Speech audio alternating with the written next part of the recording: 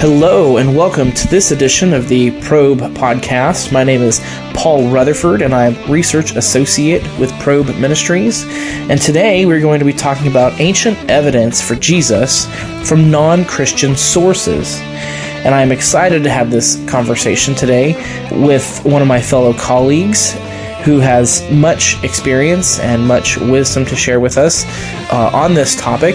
My guest today is a colleague of many years, Michael Gleghorn. Thanks for joining us. Well, great to be here. Thanks for having me. Yeah, thanks. Glad you're here. Of course, your cred is that you do hold a THM from Dallas Seminary, a master's in theology, PhD in theology. Yes. Right, from Dallas Theological Seminary. So much training, much credibility, much educational background on these types of topics. So you're very well qualified to have this conversation. And I'm looking forward to learning from you today more about evidence that supports the reliability of our scriptures, the reliability of the Gospels, the reliability of the New Testament, particularly from historical recordings that are not Christian, not biblical. Yes, historical sources that are non-Christian in origin. I think this is so important because so many believers, even in Jesus, really believe that our faith has validity because it is corroborated independently of Scripture, which is somewhat of what we're going to talk about today, right? But naturally, you and I know that the best testament to the reliability of Christianity is the New Testament.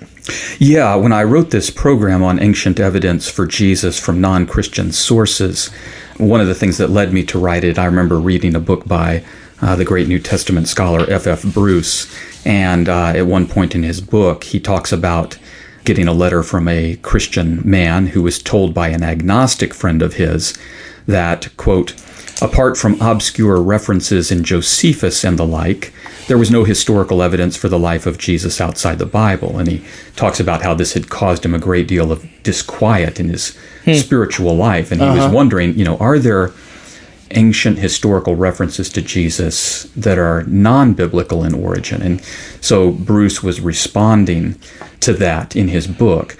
But one of the things that's important to bear in mind is that, when it comes to the life of Jesus, when it comes to what we might call the biographical information about the life of Jesus, that our earliest and our best sources of historical information concerning the life of Jesus come from the New Testament documents themselves, and particularly when it comes to the life of Jesus from the 4 New Testament Gospels. These are actually our earliest and best historical sources for the life of Jesus. Anything else that we have about the life of Jesus is later and is not as good of an historical source as the New Testament Gospels themselves. Wow. Okay, so what a testament to the historical power of the Gospels. What I heard you say was that those are the earliest and best accounts of Jesus' life, biographical information. Yeah, anything that we're going to be able to say about Jesus that has historical value ultimately is going to be grounded in the New Testament Gospels themselves. Wow, that's quite a statement. That's quite significant. But I think the way you described that letter that was written by a friend or associate to Bruce could very well describe the state of our listener today. That maybe he or she has heard that, hey, there's outside the Bible maybe a couple things. There's really no evidence that Jesus ever really was. Yes. And so what we're going to talk about today is the fact that that's not the case. That's right. Yes. Yeah. There are early and important non-Christian references specifically to Jesus in early Christianity. Great. Okay. So just for reference for you, listener, the conversation we're going to have today, you can look up and find on our website, probe.org. And then the keywords you want to search for are ancient evidence for Jesus from non-Christian sources. Yes. And this is written up in an article link that you can look at, read, scan, and you can find footnotes. Michael, you have footnoted everything, all the sources you've cited. So listener, if you're more interested in this, you want to dig in, please know that there is more information there for you on the website as well. So, okay. So Michael, so what sources do you consider as evidence that are non-Christian? What are we going to talk about today? Okay, well, since this was initially a radio program, and these radio programs are written at a week at a time, so kind of Monday through Friday, I chose 5 different sources. And so the sources that I considered in my article are Tacitus, who was a Roman historian who was writing in the early 2nd century AD, the events that concern the Gospels are taking place in the first half of the first century, and then are written up in the New Testament in the second half of the first century, primarily.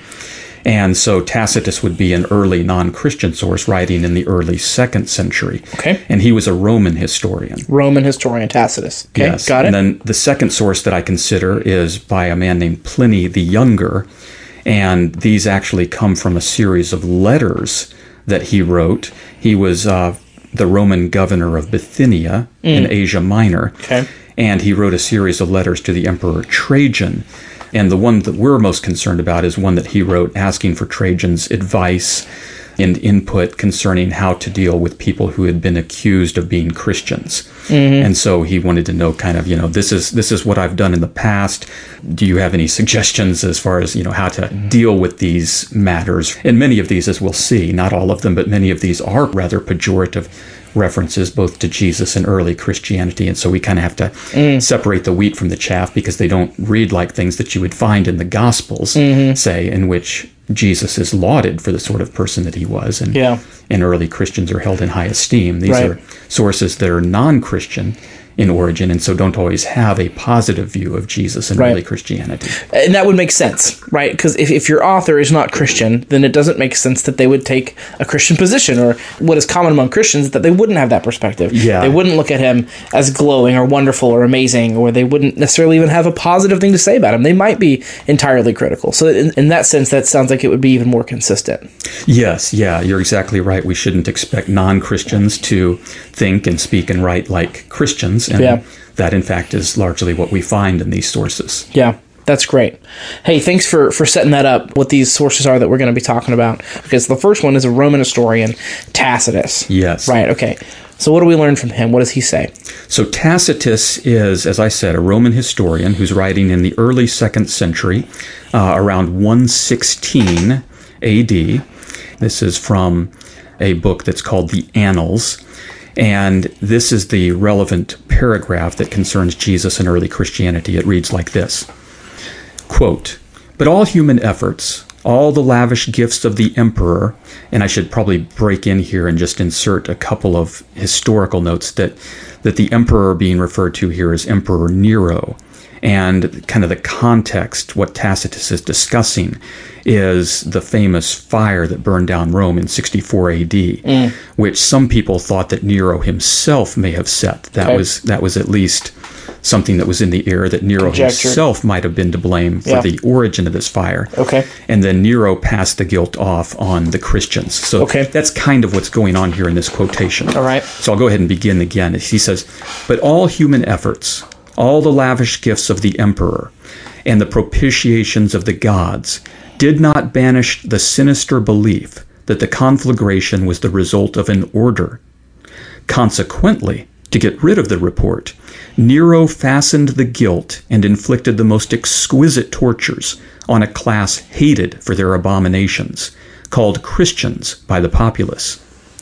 Christus, from whom the name had its origin, suffered the extreme penalty during the reign of Tiberius at the hands of one of our procurators, Pontius Pilatus, and a most mischievous superstition, thus checked for the moment, again broke out not only in Judea, the first source of the evil, but even in Rome, where all things hideous and shameful from every part of the world find their center and become popular.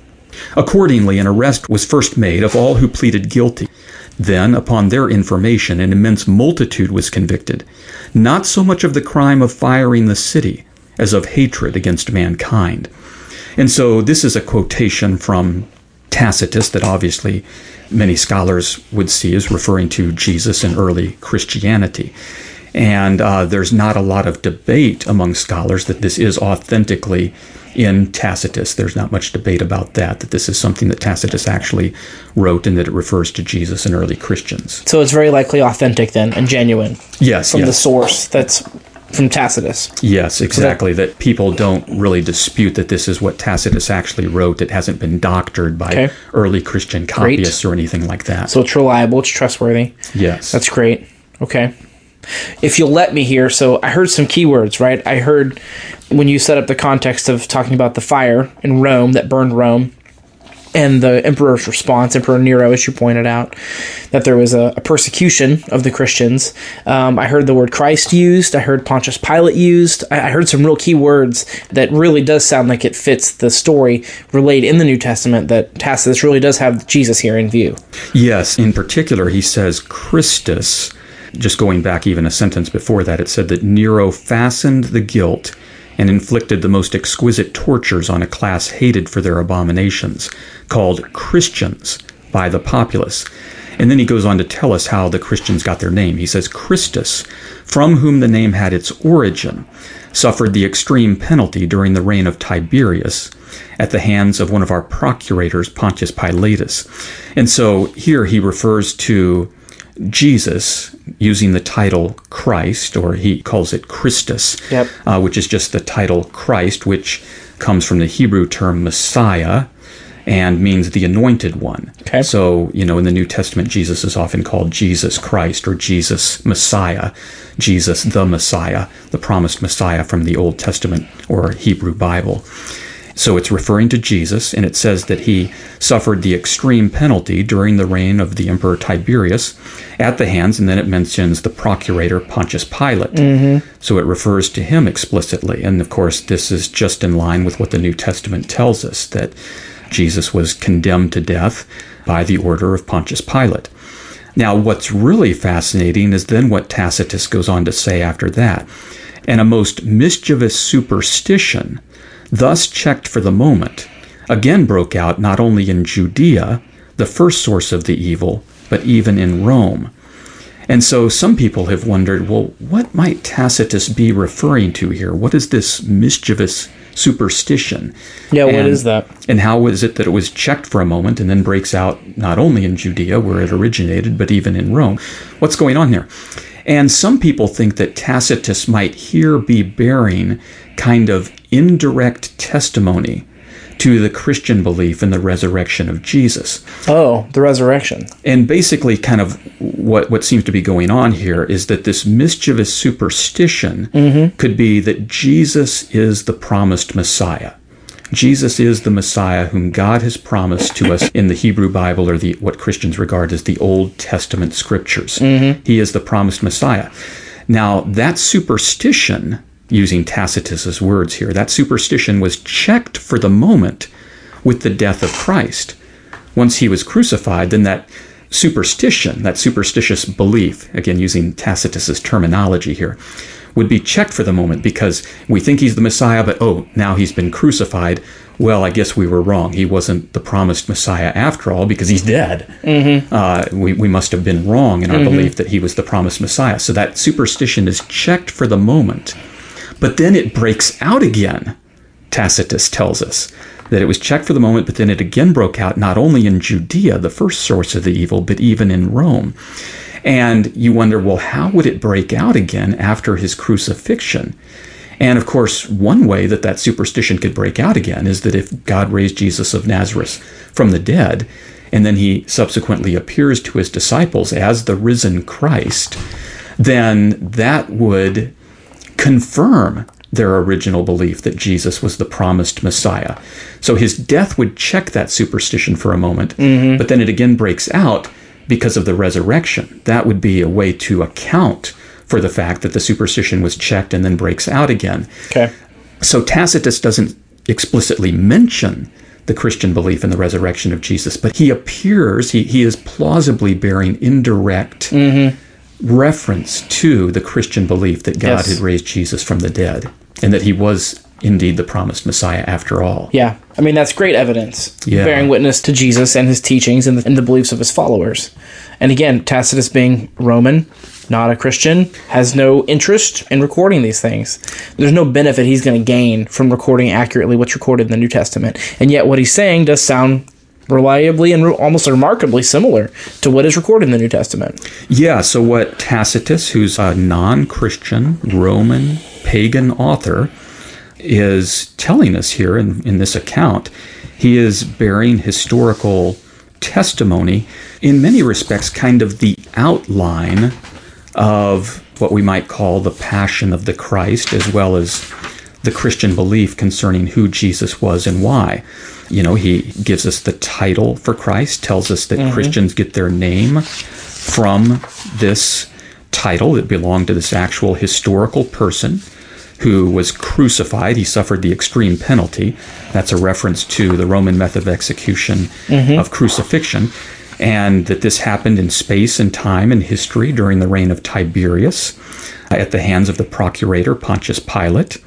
So all of this, is perfectly consistent with what we read about. It's in outline form, obviously, but this is precisely what we read in the New Testament itself. And then even plausibly bearing witness by referring to this mischievous superstition to the Christian belief that God had raised Jesus from the dead and that he was, in fact, the promised Messiah. Wow, that's great. So yeah, it's very compact. It's in outline form, but it does go to confirm what we read about in the New Testament Gospels. Yeah, that's fantastic. It's certainly consistent with it and not inconsistent. Great. Okay, so it sounds like we already have one source that's non-Christian who's confirming things that are recorded in the New Testament. Yes. And Tacitus, a historian, Roman historian. Yeah, and this would be considering that the time that these events happened and considering the time and where they happened and who was in power at the time and so forth. This comes from a source that is only a little bit later than the time that the New Testament itself was written, which was largely in the second half of the first century. Okay. And this comes from relatively early in the second century, around 116 AD. Wow, great. All right, so what's another source that we have? Okay, so another source would come from Pliny the Younger, and he was the Roman governor of Bithynia in Asia Minor, and he is writing in a series of letters that he wrote to the Emperor Trajan at the time, around 112 AD. Okay. So, in fact, if these dates are accurate, this would be even a few years prior to the time that Tacitus wrote. And he's basically asking for the Emperor Trajan's advice about the appropriate way to conduct legal proceedings against those accused of being Christians. And so this would be kind of an abbreviated version of what he writes to the Emperor Trajan. But let me go ahead and read and quote from Pliny here. He's referring to the Christians, and he says, "They were in the habit of meeting on a certain fixed day before it was light, when they sang in alternate verses a hymn to Christ as to a God, and bound themselves by a solemn oath, not to any wicked deeds, but never to commit any fraud, theft, or adultery, never to falsify their word, nor to deny a trust when they should be called upon to deliver it up. After which it was their custom to separate, and then reassemble to partake of food, but food of an ordinary and innocent kind." So this is a fascinating quotation from Pliny the Younger, and is, again, from a non-Christian source, one that is rather hostile to the Christians. And notice what he says. He, first of all, mentions that these early Christians are in the habit of meeting on a certain fixed day before it was light, so they would gather very early in order to worship together. When they sang in alternate verses a hymn to Christ as to a God. Now, here he specifically mentions Christ, again by his title, Christ, the Messiah, the Anointed One. And what's interesting is he talks about them singing in alternate verses a hymn to Christ as to a God. And I remember reading one historical source that was saying that Pliny seems to be reflecting on the fact that Christians are worshiping this person, singing to him as if to a God, and yet he was an actual person who lived in space and time and history. He had actually been a historical person, a human being who lived on the earth, and yet they were worshiping him as a God. And so that's quite interesting, because there you get both the idea that Jesus is an actual historical man, a human being who lived on the earth, and nonetheless the early Christians seem to be worshiping him as a God, which is, again, perfectly consistent with the New Testament. I mean, that dovetails very nicely with the New Testament view that Jesus was fully God and fully man, or truly God and truly man. Yes. And that the early Christians worshipped him as a divine man, as the God-man. And you notice that they bind themselves with a solemn oath not to any wicked deeds, but never to commit any fraud, theft, or adultery, never to falsify their word, nor deny a trust when they should be called upon to deliver it up. So here you see the importance that the early Christians placed on the ethical teachings of Jesus, that their lifestyle was consistent with the sort of life that Jesus himself taught and, encouraged his followers to live. So there you see their reverence and respect for the ethical teachings of Jesus. And then Pliny concludes by saying that after this had happened, it was their custom to separate and then to reassemble to partake of food, but food of an ordinary and innocent kind. Now, it's an interesting description. Yes, it is. It's an interesting description, and you're kind of like, well, what's going on here? Mm-hmm. What many historians believe is that this is a reference to the early Christian love feast, celebrating basically the death of Jesus for our sins.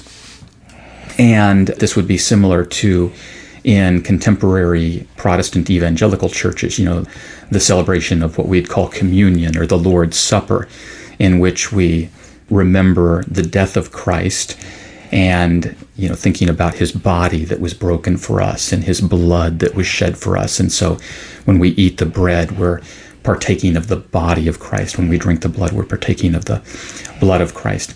And the way that this is couched is that this was food of an ordinary and innocent kind.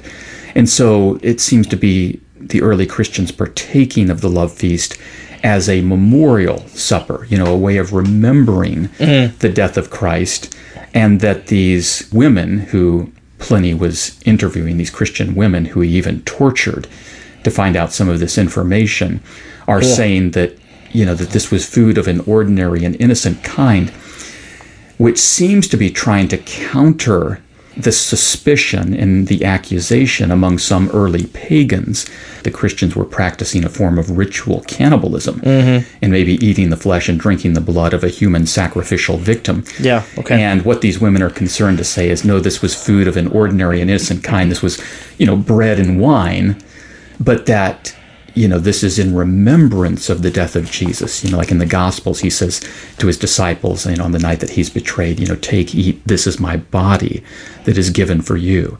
And when he passes the cup, he says, take and drink, this is my blood of the new covenant, which is poured out for many for the forgiveness of sins.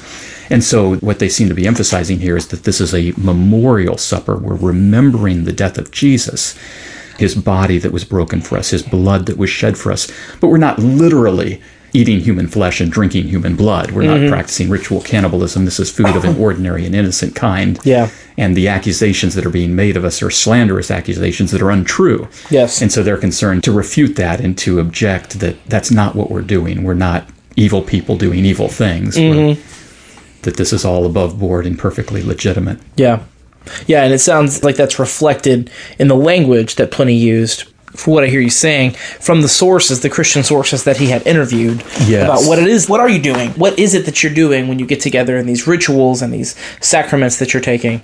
And he's getting this language from them. And these women, as you're saying, his interview sources, are giving him information, which in some respect is a defense of defending themselves against the of the day by some common pagans that they were cannibals, but when in fact they were not. But the interesting thing here is I think that we're seeing that language in the words of Pliny the Younger, someone who is not Christian, who isn't a believer, but he's using these words that seem to authenticate his message, that yes, if he were talking to Christians, then he would be getting interview questions like this. And so that seems to bear, again, the authenticity and the genuineness of the report that we're receiving from someone like Pliny the Younger, who is a Roman governor and who's not himself a Christian. Again, no interest. There's no vested interest for him to falsify information or to say something to toe the party line, so to speak. He's going to receive no benefit personally himself from doing any of these things. That's exactly right. Yeah, he's writing to the Emperor Trajan because he's not really sure, what do I do with these people? I mean, once I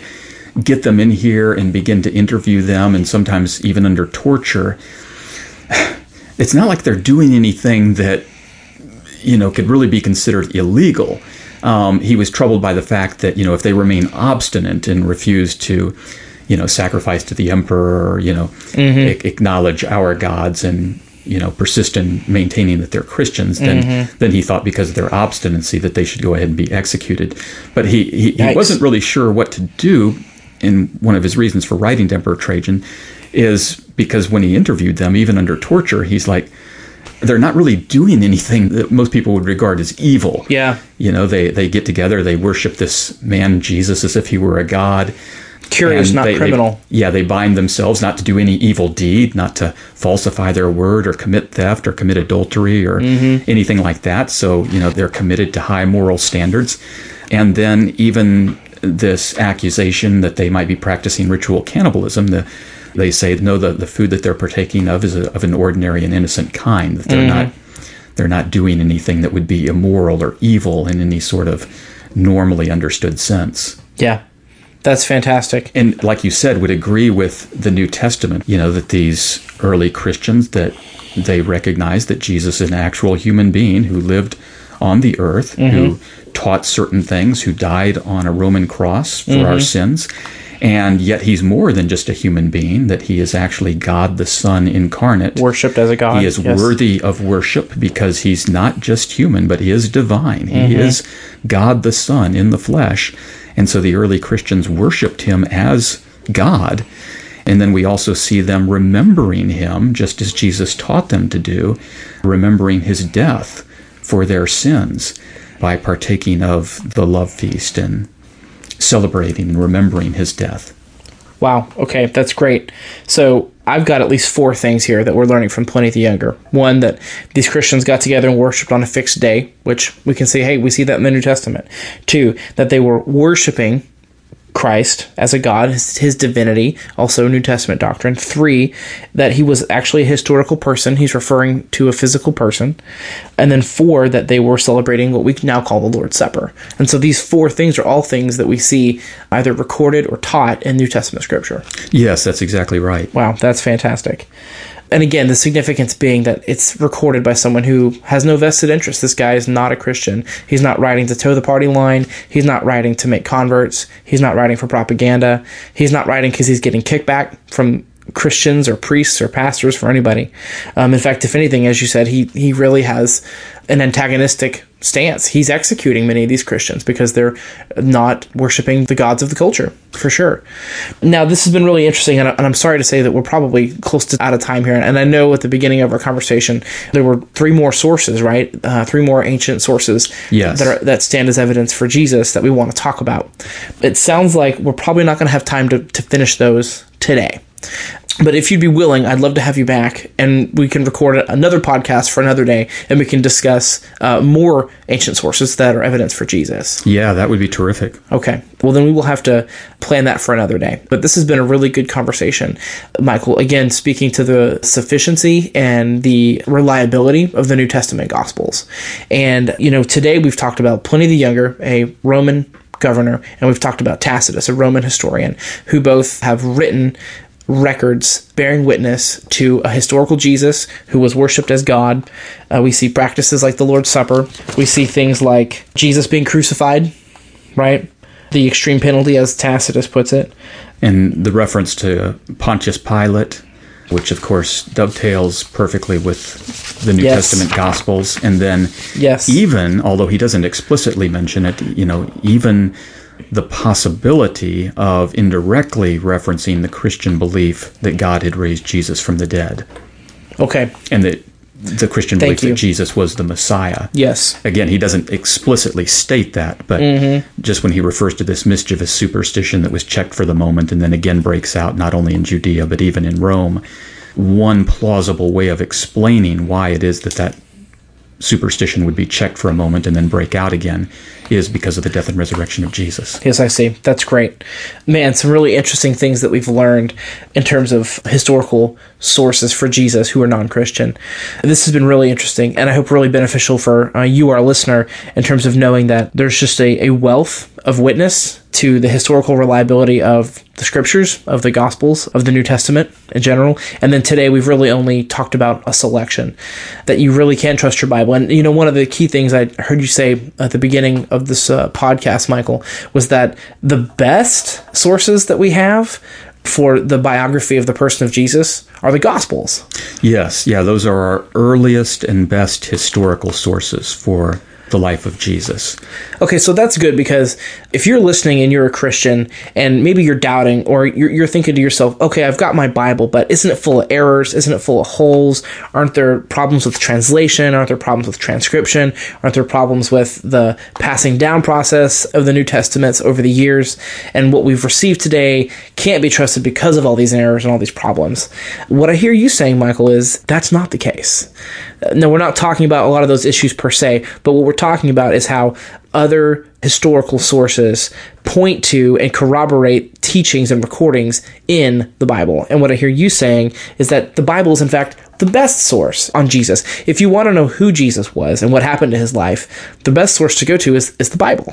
Yeah, as far as the life of Jesus, like I say, the earliest and best historical sources would be the New Testament Gospels, that we don't have any other sources that are earlier or better than those. Now, of course, this is thinking of the Gospels not in terms of inspired or inerrant scripture. Those are things that I believe about the New Testament Gospels. Mm-hmm. But this would just be thinking about the Gospels in terms of historical sources. So as historians look at these sources, they might not believe that these sources, if they're professional historians and are non-Christians, they might not believe these sources are inerrant or inspired by God or anything like that. Mm-hmm. They're just looking at them purely as historical sources. And they would agree that these are our earliest and best historical sources for the life of Jesus, even if they do think that they contain errors and all the rest. As I say, that would be a separate issue, but just thinking about these in terms of historical sources, these are our earliest and best sources for the life of Jesus. And thank you for that distinction in terms of looking at these as historical documents versus as the inspired Word of God. Yes. That's a good distinction, and that historians, whether they believe in Jesus or not, can look at these documents and treat them as they are, ancient documents.